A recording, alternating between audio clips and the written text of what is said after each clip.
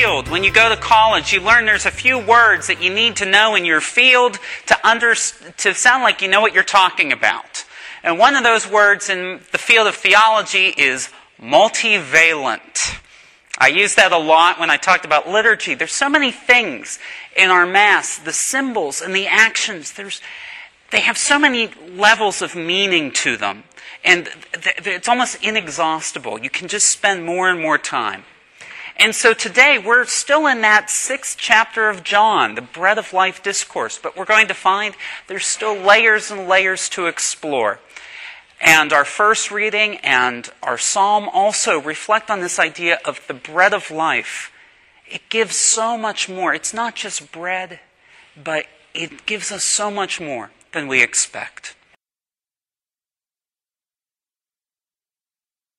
The Catholic Church has 7 sacraments, but we only call the Eucharist the Blessed Sacrament.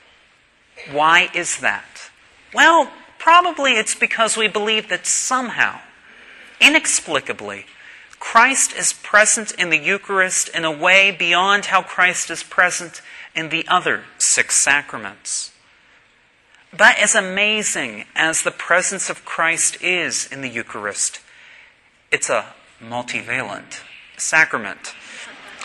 There are so many different yet equally ways to understand the Eucharist, to pray about the Eucharist, to live the Eucharist. And just real quick, 3 thoughts, 3 different ways to contemplate. This is by no means an exhaustive list. First of all, the very word Eucharist means thanksgiving. And through our offering of the bread, the fruit of the earth, and the wine, the fruit of the vine, that is how we express, as we bring those forward, that we are offering God all that we are. We offer God our joys and our sorrows, our successes and failures, glimpsing dimly, as though through a mirror, that God transforms our lives, just as He transformed the life of Jesus of Nazareth, into something that blesses the whole world. Second of all, this table, this one table we gather at to eat the one bread. And that reminds us of our call to social justice. All are fed at the table of the Lord. All are equal at the table of the Lord. All deserve equal dignity at the table of the Lord. Standing in communion, in line, is not your private moment with Jesus.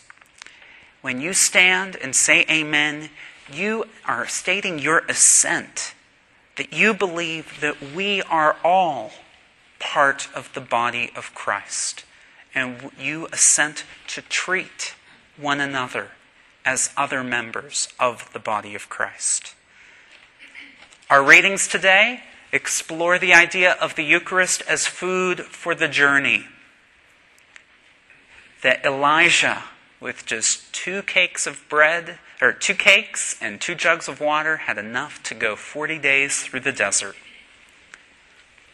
Those of us who have been Catholics most of our lives sometimes take for granted this multivalent idea of the Eucharist.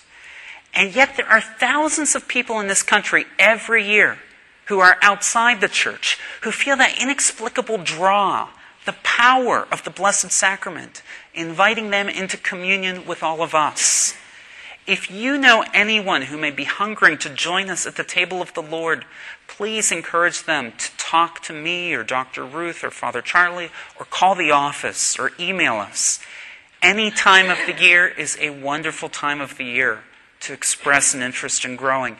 But this is the most perfect time of the year as we prepare to begin the RCIA process, the rite of Christian initiation of adults. It's going to be my privilege this year to facilitate the RCIA process at Blessed John XXIII Parish. And it's my hope that many of you will be involved in that process, either by serving on the team, serving as a sponsor, or simply by praying for everyone involved. One thing I can guarantee: if you see the Blessed Sacrament through the eyes of an RCIA participant, you will grow in your appreciation, your love and your hunger for the Blessed Sacrament in all its mysterious multivalence.